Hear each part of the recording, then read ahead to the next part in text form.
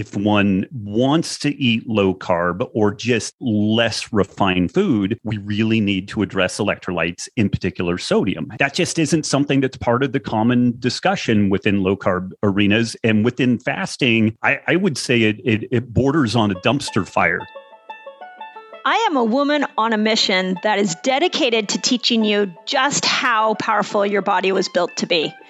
I like to do that by bringing you the latest science, the greatest thought leaders, and applicable steps that help you tap into your own internal healing power. The purpose of this podcast is to give you the power back and help you believe in yourself again. My name is Dr. Mindy Pelz, and I want to thank you for spending part of your day with me. On this episode of the Resetter podcast, I bring you another brilliant mind. So you guys who have been following me for a while know that I love deep conversations with people, and this one provides an incredible depth to the topic of everything from electrolytes to amino acids to how much protein do we need to how do we change metabolic health for the world. Who you're going to hear is Robb Wolf. And if you're not familiar with Robb Wolf, let me tell you a little bit about him. He is a biochemist, and he is a 2-time New York Times bestselling author and Wall Street Journal bestselling author. He has 2 books, The Paleo Solution and Sacred Cow. They're both incredible books that I recommend and bring a depth to the topic of food and fasting and nutrients. So here's where I want to zone in on the nutrient part for you guys. We talk on all of my podcasts. We have spoken so much about everything from how to heal hormones to how to use nature to bring cortisol down. And what I really wanted to dive into with Robb is help me understand something as simple as sodium, potassium, and magnesium.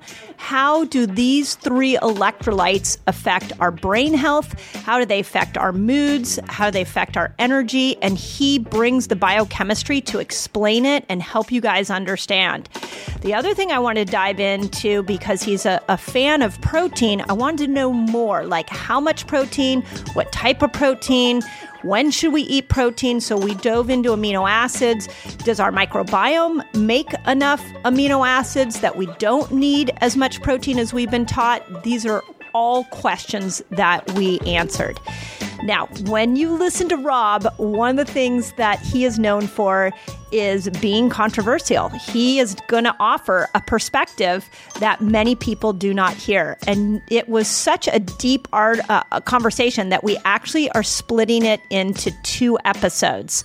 So please listen to them both. If you learn something from it, if it gives you a depth on how to think about nutrition at a whole new level that you did not have prior to listening to these episodes, please share them out into the world.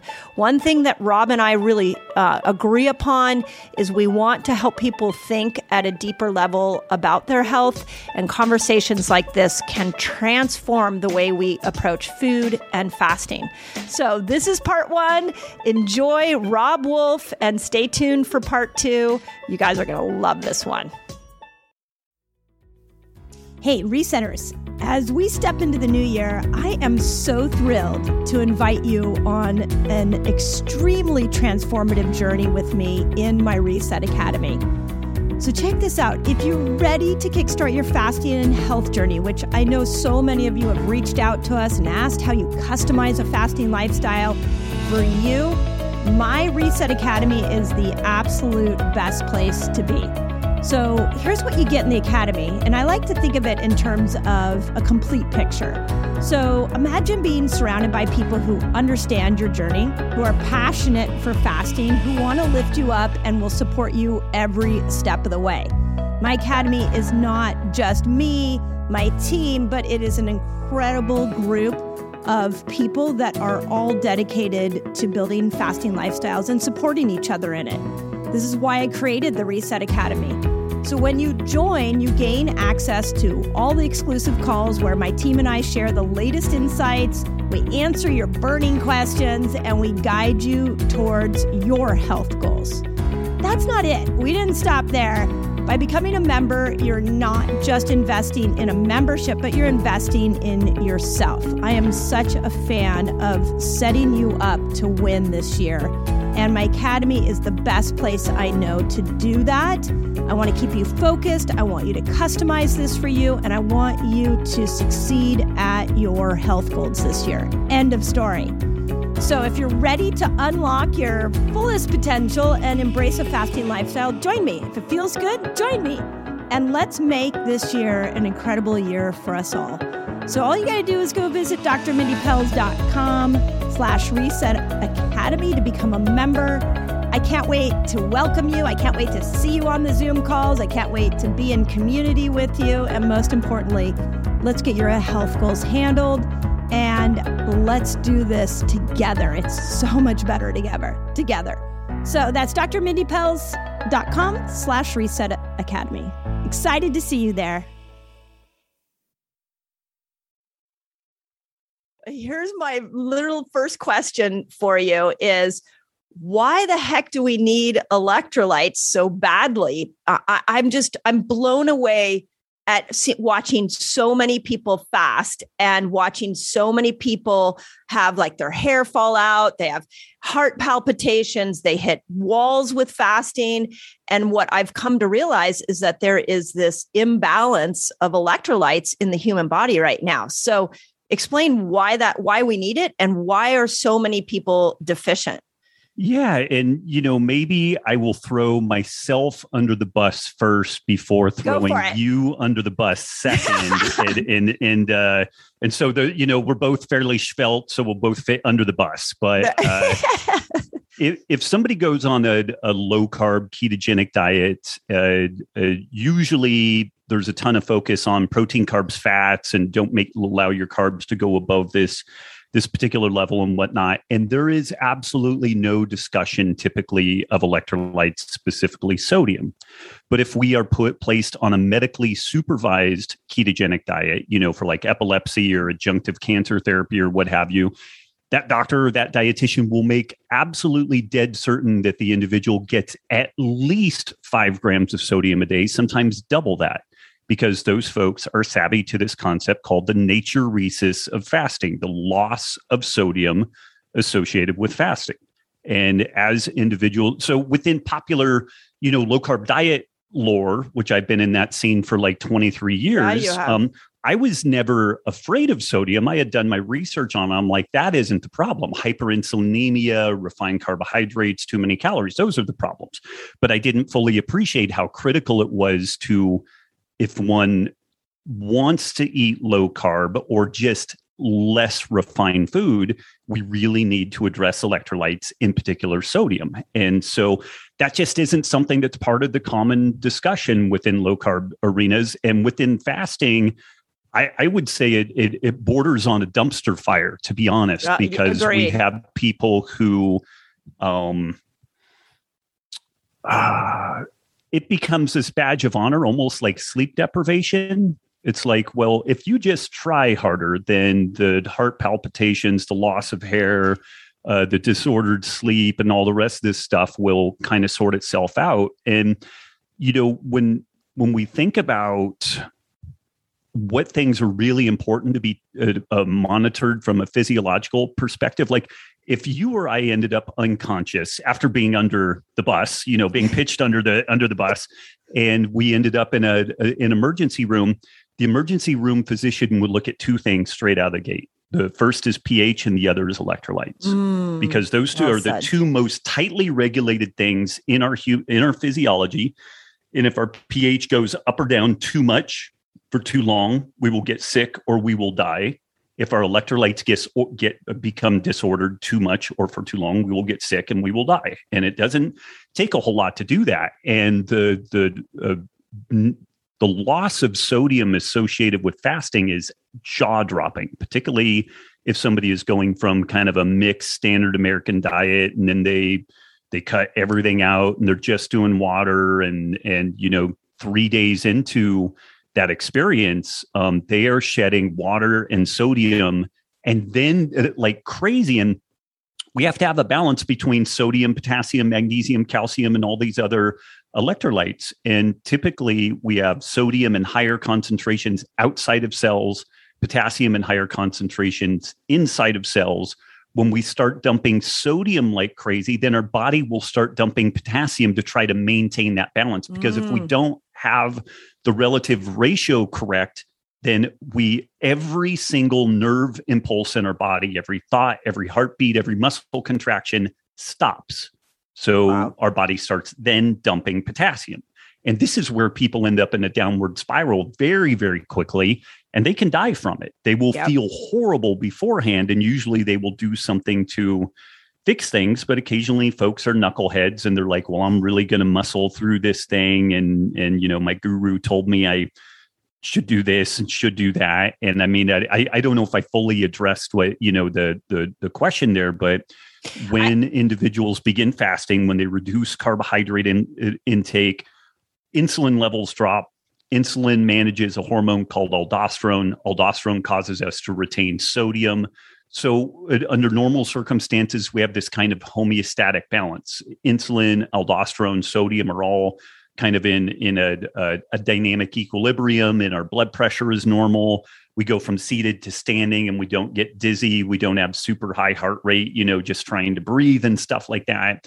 And then when we begin fasting, our insulin levels drop, aldosterone drops, and then we begin shedding sodium and water, and then eventually potassium and water. And it embarks on this really terrible downward spiral, which can be life-threatening. Absolutely. Yeah. And I want to address that in 1 second. Let's go back to the potassium thing. So what I see a lot in fasters is restless legs. It's like the ache. And I hear a lot, people will ask questions like, well, I can't sleep at night. My legs are aching. My low back is aching. I've seen some research connecting restless legs with low potassium.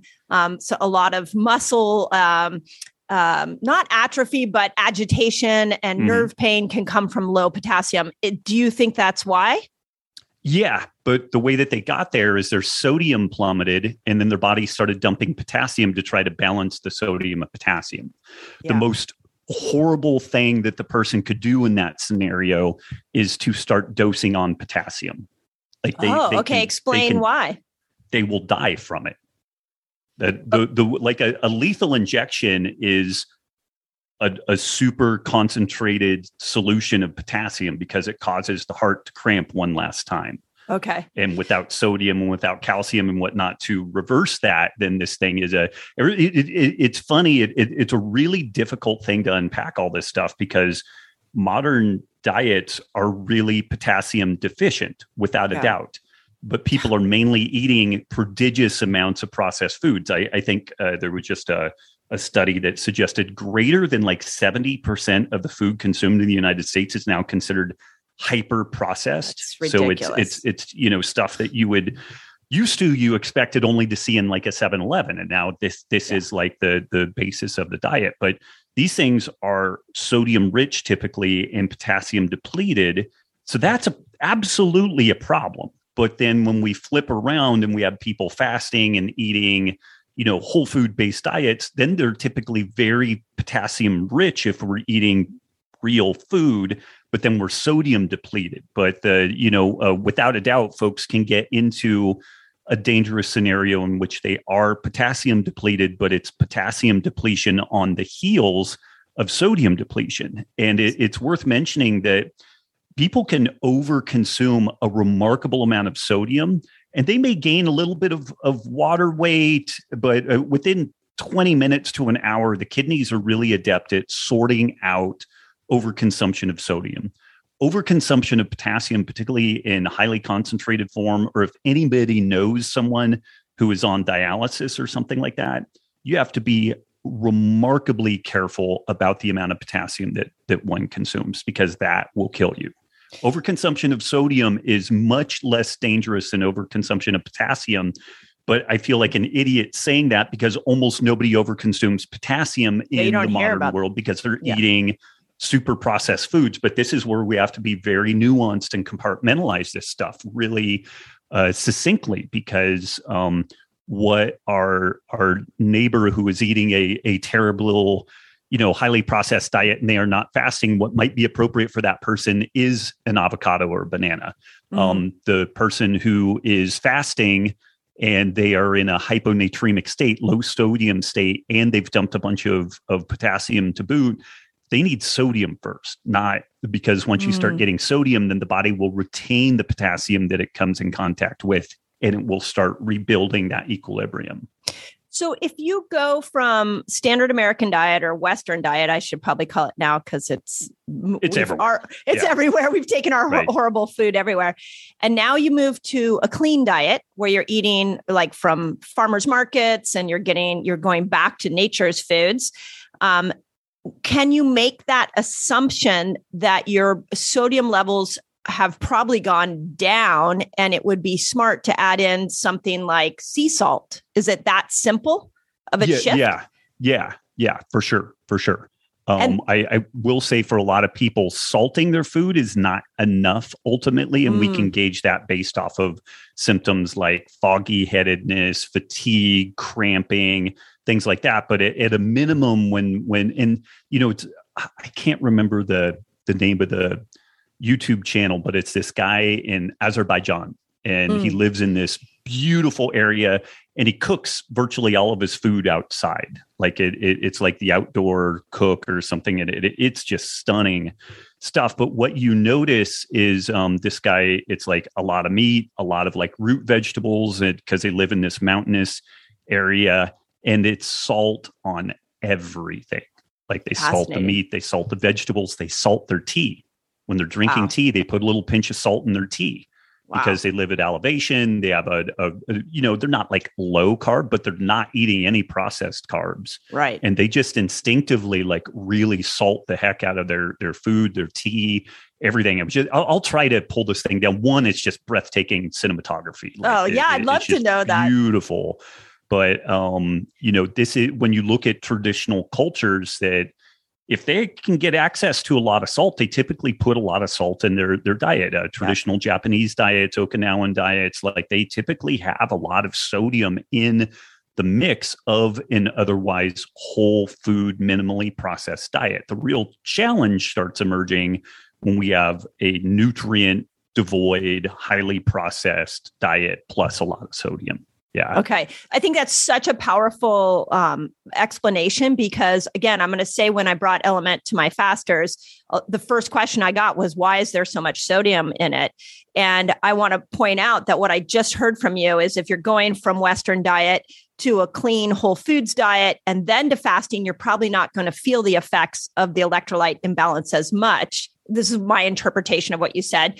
Whereas if you go straight from Western diet, now I'm going to throw in some fasting and you don't take that intermittent step, that's where we may see more of these electrolytes go down. Would that be fair? Or you will feel it worse, but I mean, this is the condition is the naturesis of fasting. When people begin fasting, so no matter how, got it. Correct. Yeah. Okay. And this perfect. is why, and sometimes people motor through and they get through it, these extended water only fasts, but one medically, I would argue if one participates in a medically supervised fast, one is administered significant amounts of electrolytes, specifically sodium, so that we avoid all these problems. I would say that people are playing with fire from a medical perspective, not addressing these basic electrolyte issues. And, I'm as critical and cranky of kind of modern medicine as anybody you could find, but emergency medicine borders on the miraculous. Yes, you show up with pH imbalances, electrolyte imbalances, you've been shot, you've been run over by a bus, whatever. It's miraculous in the acute phase. And so I think one would be really foolish to dismiss the way that acute level fasting is managed in a medical, setting. And they address those electrolytes because there's no downside to doing it. Like you feel better. You don't feel so awful. You typically sleep better. Better energy levels. And the upside is that you don't die and you don't end up hospitalized for disordered electrolytes. So it seems like a real easy, cost benefit analysis on that. Yeah. Okay. So I think this is super important because what I saw, so last week we did with our community a 3-day water fast. And it was all on a public platform. So these people are self-monitoring, they're on, I show them what to do and they go and do it. But, a lot of them don't have doctor supervision and they did it really successfully. And the number one thing that I saw in hundreds of thousands of comments was, oh my gosh, Element saved me. It was the thing that got me through. And so it was so ironic that I was talking to you today because that went down last week. And I'm like, why did that happen? And my next question to you, is it only in the longer fasts that we need to add in our electrolytes? Or what if I'm intermittent fasting 15 hours every day? What if I'm doing 1 meal a day? Like, where is it always? Should I be doing a packet a day? Like, how do I know how much is right for me? So the dosing question is ironically like the most difficult question to answer. Are you a 6'6" male who plays hockey? Are you a 5'2" female who's a computer programmer and spends the bulk of the time indoors in a temperature controlled environment? Like there's just massive variation on that side of things. We tend to bracket, and we have some reasoning behind this, somewhere between 5 grams of sodium a day from all sources, dietary sources, supplemental sources, all the way up to 12 to 15 grams of sodium per day, depending on the person. So we've done some work with strength and conditioning coaches that manage hockey players, National Hockey League players, big dudes, lots of activity, even though they're on ice, like that gear is very, very hot. These big guys will lose 10 pounds of water and 10 grams of sodium in a 2-hour game in a just hard through sweat. practice. Just from their sweat, Crazy. We've seen small females that are competing in the CrossFit Games type stuff that need 15 grams of sodium a day because they're super high motor output. Their recovery is improved. They're outside in direct sunlight, maybe a little bit of humidity. So we tend to recommend that most folks, so long as they're not hypertensive, they're not insulin resistant, that somewhere around 5 grams of sodium per day is like a bare minimum, period, like across the board. And again, we're not suggesting that you do that all from elements like olives, pickles, salami, sardines, it's really aggressively salting your food as well. That can add a lot to things. 10 Kalamata olives provide 1 gram of sodium. Like that's an easy way to tick 1/5 of your sodium box. And they taste delicious. They're full of polyphenols and all that They're stuff. the hero. I've decided that the olive is the hero of the day. Yeah. Without a doubt. They're way better than avocados when you get right down to it. Yeah. It has so much fat. It's like, it has no calories. So when we started doing fast mimicking, I was teaching fast mimicking for a little while. And it was like, oh my God, everybody was going to olives because it had no calories. It was all fat, had no carbs. And we just have learned in my household, until I discovered Element, I was like popping olives all the time, and it made me feel so good. So funny that you say that. So it's hard to give an exact number for people because it varies a lot, but somewhere between 5 and potentially as high as 15 grams. But the 15 grams is for like athletes or super high motor, people in a hot, humid environment, altitude. If somebody's at significant altitude, like 8,000 feet or higher, mountaineering or just hanging out, that really increases electrolyte needs. But it's difficult. I can way more easily say, okay, you're a 5'4" female, 130 pounds. You need this much protein, carbs, and fat. Like I can do that pretty quick and easy and be within 5% of being accurate. On the sodium and electrolyte side, there's much more variation because there's a lot more going on there. Okay, so if you are an athlete that's sweating a lot and then you're going to go fast, you probably are going to need more. If you're a larger man and you're going to fast, you're probably going to need more. So looking at your behavior and how much you're excreting these electrolytes would be a good indicator as to how much you would need going into a fast. Would that be accurate? And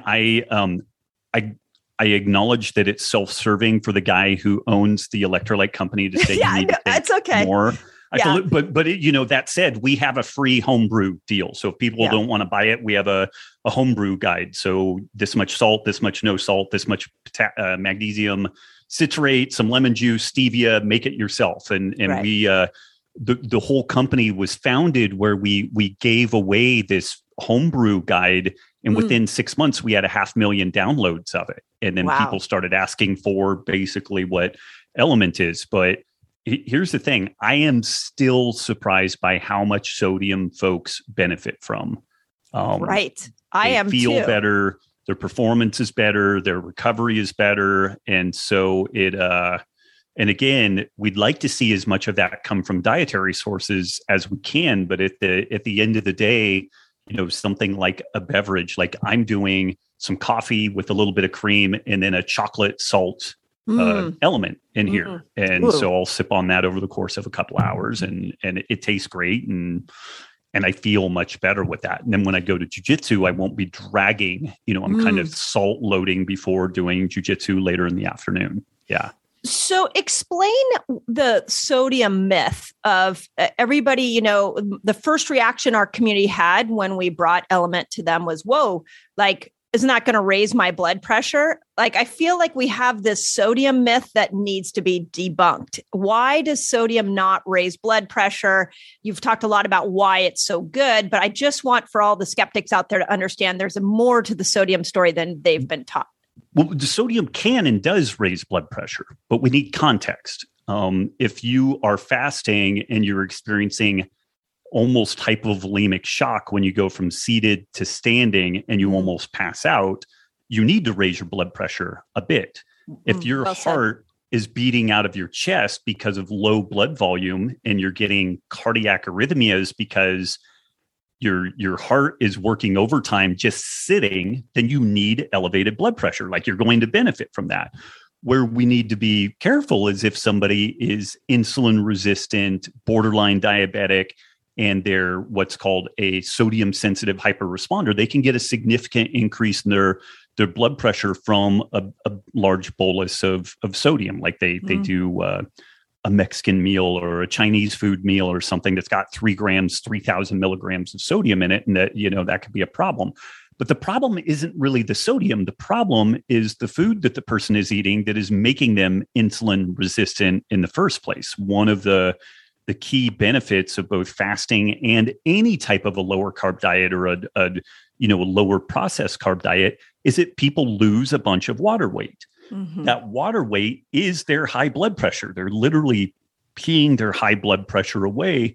And it's worth mentioning in this story, there have been a lot of very well-conducted studies where they will put hypertensive individuals, folks with high blood pressure, on low or no sodium diets, and their blood pressure barely comes down at all. So low sodium diets don't necessarily fix the problem. Low carb diets and interestingly, fasting, like that is low carb diets bring down blood pressure in most individuals with hypertension. Fasting brings down blood pressure in all hypertensive individuals every single time because of this thing called the natriuresis of fasting. Like, it is the big hammer that will address this. Now, the thing is, people can't fast forever. Like, you do have to eat again, and we have to establish some sort of reasonable eating schedule around that. And for some people, it's OMAD. For other people, it's low carb or, a constrained feeding window or whatever. But some degree of insulin management almost universally addresses that hypertensive problem. So sodium is a problem in certain circumstances, and it is absolutely the only solution in all these other circumstances. So again, it's really important to recognize what we have going on there. And, truth be told, there was a study released maybe 6 years ago that suggested that fewer than 12% of Americans are metabolically healthy. Right. So it's not surprising that, for a lot of people, it's like, well, we really should address your diet to get this thing going. But the interesting thing with that, people change their diet, they implement some fasting or some time restricted eating, they feel like garbage, and then they abandon the process. Part of the reason why they feel like garbage is that their sodium levels are too low. So, it kind of circles back on that. A great way to facilitate people staying on these programs. It's already hard to do these things. It's kind of socially isolating. It's a challenge anyway, but make someone feel horrible in the meantime, make them feel like they've had the worst hangover of their life and it's going on day after day after day. That's a really big ask for somebody to continue with that. But if we just address those electrolytes, then typically things normalize. And I guess the one final thought on that is if people are really concerned about blood pressure, get a $15 or $20 blood pressure cuff from a local pharmacy or ordered off online, and take your blood pressure intermittently throughout the day, before taking something like Element, after taking it, and just kind of see what your blood pressure is doing. It's a really easy process to document that. So I've teamed up with Tony Horton. Do you know Tony Horton? He was the creator of P90X, one of the most revolutionary at-home fitness programs. And we created together a new fitness program called Power Sync 60. And it is literally, this program's never been done. It is a revolutionary 60-day program for both men and women. So here's why I want you to join us, is that we literally created Power Sync 60 with you in mind. So it doesn't matter if you're a cycling woman, a postmenopausal woman, or a man. One of the things I brought to Tony was that when we work out, we have to think about our hormones. And he had never done that in the millions of workouts that he's created in his lifetime. We also included a free bonus meal plan and a customized tailor way you can eat right for yourself. Also, of course, we put some fasting in there, and it was a beautiful meeting of the minds. So this is like a passion project that I'm so excited to share with you. And in order to get it, all you got to do is visit drmindy.org and use the code PS60PELS. So PS60 and then my last name, PELS, P-E-L-Z, to get 20% off. And you get lifetime access to the program. So that's drmindy.org, and you use the code PS60PELS to join all of us. I'm actually doing this myself right now. So come join me, my community, on this incredible journey. I am so proud to bring this to you. I was just thinking to myself, if there's anything we learned from 2020 and 2021 is that humans can do hard things. Who would have thought masking up and quarantine people that we could do that? So I agree with you that when going into these longer fasts is hard. But again, this is why I love your product. And I love that you guys have a home recipe. I think that's great as well. But fasting, the research on fasting is so impressive as far as the metabolic changes it can make. And when I look at the food industry and I go, gosh, that is a big beast to take down, and they are going to keep putting garbage in our ingredients. But if I could get people to just take their garbage food and compress it into one eating window and elongate their fasting window, okay, now we're actually making some metabolic process. But I agree that the hurdle becomes, okay, what do we do when they feel bad? Because, I agree that we don't like to feel bad, but I've talked to so many fasters that get on the other side of that, and they're just like, this is the most incredible tool I've ever found. So, yeah. So one of the things I heard on sodium, I'm curious and I think I heard this in what you were saying, is that if insulin is high and sodium is high, now we have a problem. Would you agree?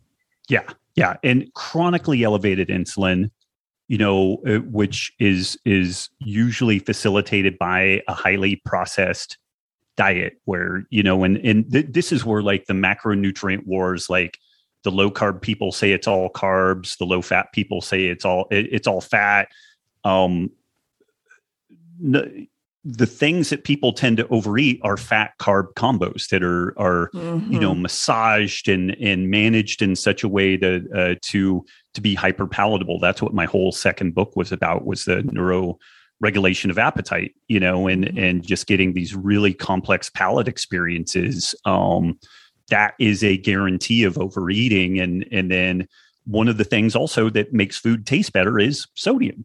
So I mean, it's a key ingredient in processed food. So there's kind of a guilt by association thing there, but sodium makes whole, like if you're doing some Brussels sprouts, when you cook them in some olive oil and you put some balsamic, vinegar in it and reduce it and caramelize it, that's going to be pretty good. But man, you throw some salt on top of that and now it's magic. And it would have been, totally blasé with without that sodium on it. So it improves good food and it improves highly processed food too. I'm going to quote you on that when I eat dinner next time. The salt container sits right by my meal every time my son and we pass it back and forth. And the chronic statement of any guest that's at our dinner table is like, "Wow, you guys eat a lot of salt." And my response is, yeah, you should. Our blood pressure is great. Like our health is awesome. Like we're living examples that eating the right salt with the right diet combined with fasting is working for us. Right. So, but the belief is salt is still going to cause high blood pressure. So I appreciate the explanation. Yeah, it is definitely not the cause. It is a factor in the story. But again, for individuals that are sodium sensitive hyper responders, they are typically insulin resistant, and even sodium restriction doesn't necessarily help that much. Now, eating a ton of salt on top of that doesn't make things better, but super severe sodium restriction also doesn't really change things all that much. Like you really have to fundamentally change the diet and circadian rhythm and all that type of stuff. Yeah. Right. Yeah. Okay. Let's talk about magnesium. And thank you for the sodium discussion, because again, we've been getting a lot of questions on that. And I wanted to give people a resource for that. But let's talk about magnesium. That is the other one that I feel like you could give magnesium to every human on the planet, but especially women and especially menopausal women. You give them magnesium and their life changes. What is it that is so powerful about magnesium, and why are we missing magnesium so much in our diet? And magnesium gets complex. Again, not to overly beat the drum of sodium, but if we have adequate sodium, we tend to retain the magnesium we have. If we are deficient in sodium, then we tend to excrete more magnesium. So this is another they work in combination. Thing that we need to work in there. We need adequate levels of vitamin D. Everybody thinks about vitamin D as it relates to calcium, but vitamin D and the magnesium metabolism is really important. So it starts getting very holistic rather quickly. You need adequate stomach acid to absorb magnesium and calcium. So, so there's lots of different layers where this stuff can kind of go sideways. What vitamin D levels? Sorry to interrupt you. I'm just curious, what vitamin D levels do you feel are good for people?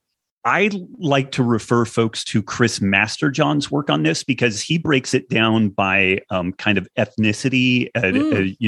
So if you're African American versus Asian versus Northern Indian, he has some data that makes the case that like Caucasians probably benefit from, anywhere from like 65 to 75, with that level.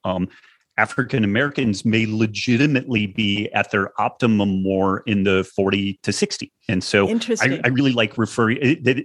I know enough about that to recommend go check out Chris. We'll put a link on that.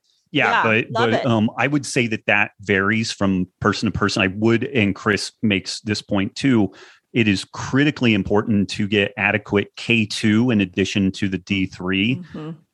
Vitamin D causes us to retain calcium. It doesn't necessarily tell it where to go. And if we have inadequate K2 in the diet, it could go into our vascular endothelium and accelerate atherosclerosis. Could do all kinds of things that we would prefer it not to do. And the K2 kind of tells the body where to partition it more in the bones and whatnot. But the magnesium deficiency is a big deal. Magnesium does this kind of interesting trick or facilitates ATP in the body because of the way it kind of coordinates the ATP molecule. The magnesium is a 2-charged metal ion, and just it associates with ATP in this way that kind of facilitates the enzymatic breakdown. So if people are low energy, if they're having kind of lethargy and fatigue, this inadequate magnesium can definitely be a factor there. It's critical in muscle contractions. It's critical in a host of different enzyme systems. So it has really broad ranging application, and diets in general are depleted of magnesium. People tend to have low stomach acid. Consuming, so like if you have a magnesium rich meal, but you consume it with some dairy, sometimes like the dairy proteins can associate with the magnesium and make it difficult to absorb. So and that gets into all kinds of crazy food combining stuff, but it can be challenging to get adequate magnesium for sure. But with Element, we looked at folks that were consuming, about 300 people that were consuming a low carb but minimally processed whole food diet. And what we found was that they got, from our perspective, adequate calcium, a little skinny on magnesium, pretty, a little bit shorter on potassium, and then really, really deficient in sodium. And so that's the way that we stratified out that a gram of sodium, 200 milligrams of potassium, and then 60 milligrams of magnesium. So we just put a little pinch of the magnesium in there, and we use the magnesium malate because it's much more absorbable than most of the other forms. Yeah, amazing.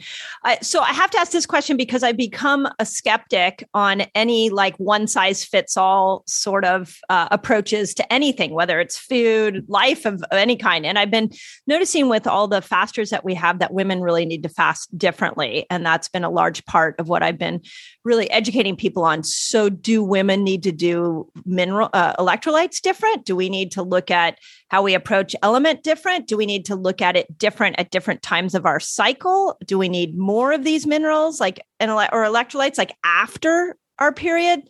These are questions that I know women will ask me. And my honest answer is I don't know. I don't think that it's going to be that different male versus female in like the basic needs. Like, I don't think that there's going to be an intersex difference that's significant, that's any greater than me versus you. Right. Just human being versus human being. Now, that said, women are much more rapid in showing nutrient deficiency problems. So over aggressive calorie restriction, over aggressive,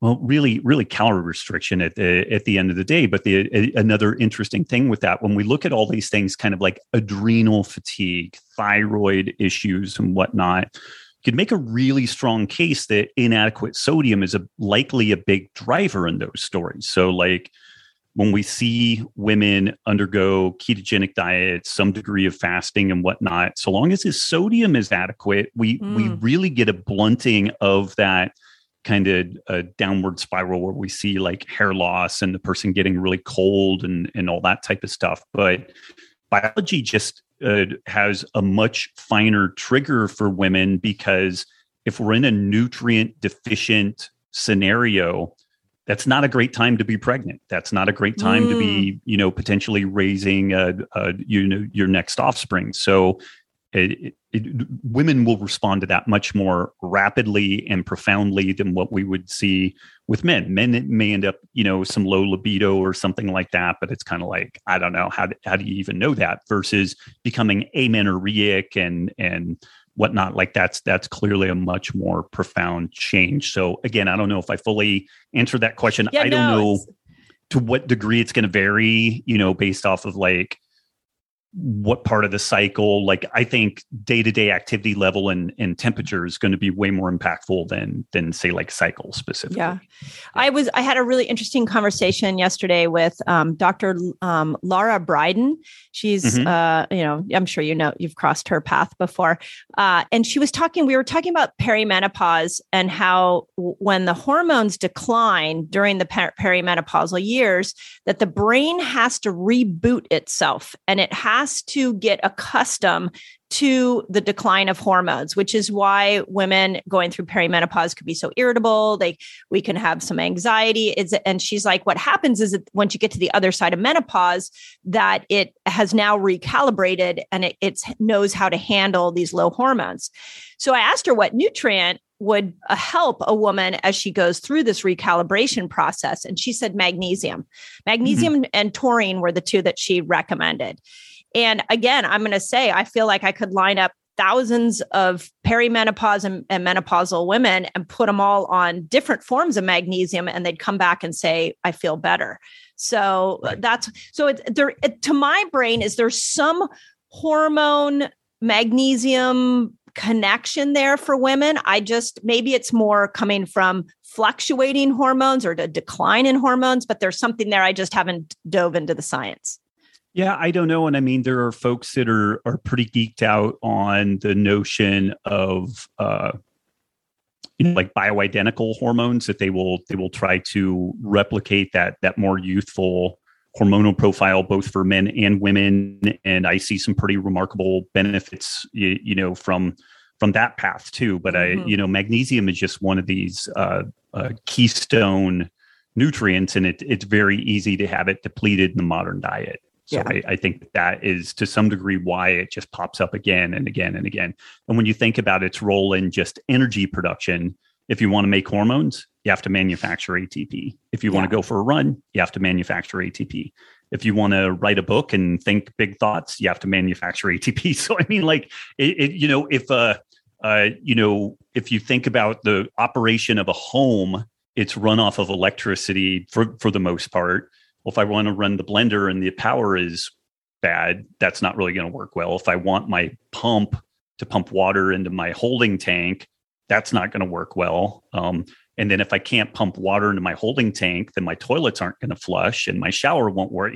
So energy production is really this major. It is kind of what defines life from not life. Is the ability to take inorganic molecules and extract energy out of them and use them as substrates to drive the processes of life. So if you have something like magnesium that's a linchpin element in energy production and something is off with that, then everything's going to be broken. Like if we have intermittent electricity in the house, everything's going to be screwy. And so if we have intermittent energy production in the body, and it may be something else, it may be related to something else, but I could make the case that just simply creating problems for energy production is enough for buggering everything else that a person has going on. So fascinating. Again, I'm going back. If you ever get a chance, go onto my Instagram and read all the miracle. People were like, element saved me. And of course, my science brain was like, why? Why did it do? I mean, I love your guys' product, but I was like, why did it do that so well?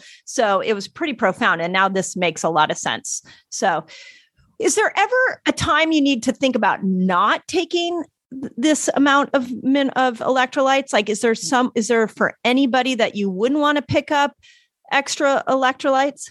Yeah. The sodium sensitive, hyper responder, peri-diabetic, insulin resistant individual would not benefit from sodium. They're retaining a ton of sodium already. What that person really needs to do, though, is modify their diet, circadian rhythm, exercise, and all that stuff. But to date, that's about the only person I could think of. Someone on dialysis, they would definitely want to run it by their doc to make sure that they're okay. Usually potassium is the bigger mineral of concern relative to sodium, but element does have non-trivial amounts of potassium. So I would run that by dialysis. And then like the known hypertensive individual, like they know they have over high blood pressure. But again, the interesting thing is the person with high blood pressure is unlikely to have the type of symptoms that we typically see with the natriuresis of fasting. But as soon as they start fasting or low carbing or whatever, then they're going to need more sodium. But right. That's probably the only folks that I could think of that I would really caution against using it. Hey, Resetters, I just want to start off by saying thank you so much for all your wonderful reviews and those of you that have left me comments on iTunes. I just greatly appreciate your thoughtfulness and how much you guys are enjoying these episodes. And it seems like you're enjoying them as much as I am enjoying doing them. One of the things that I've learned in just interacting with so many people is that we've really lost the art of deep conversations. And for me, the Resetter podcast stands for having meaningful conversations with people who are thinking about health, about life, about mindset in a way that we may not be getting on social media or in mainstream media. And so I just want to give you guys a shout out and just say thank you for participating in this process with me. Because as much as I absolutely love delivering the information to you, I love even more knowing that it's impacting your life. So please let us know if there's anything we can do to make this podcast more customized to you, to make it better. We are now officially in season 2, and we are working to bring you the best conversations that health influencers have, that mindset changers can give, and to really deliver you something that you're not able to get anywhere else. So from the bottom of my heart, as I always say in my YouTube, from the bottom of my heart, I am deeply appreciative of you. I am deeply grateful to be on this journey with you, and let's get healthy together.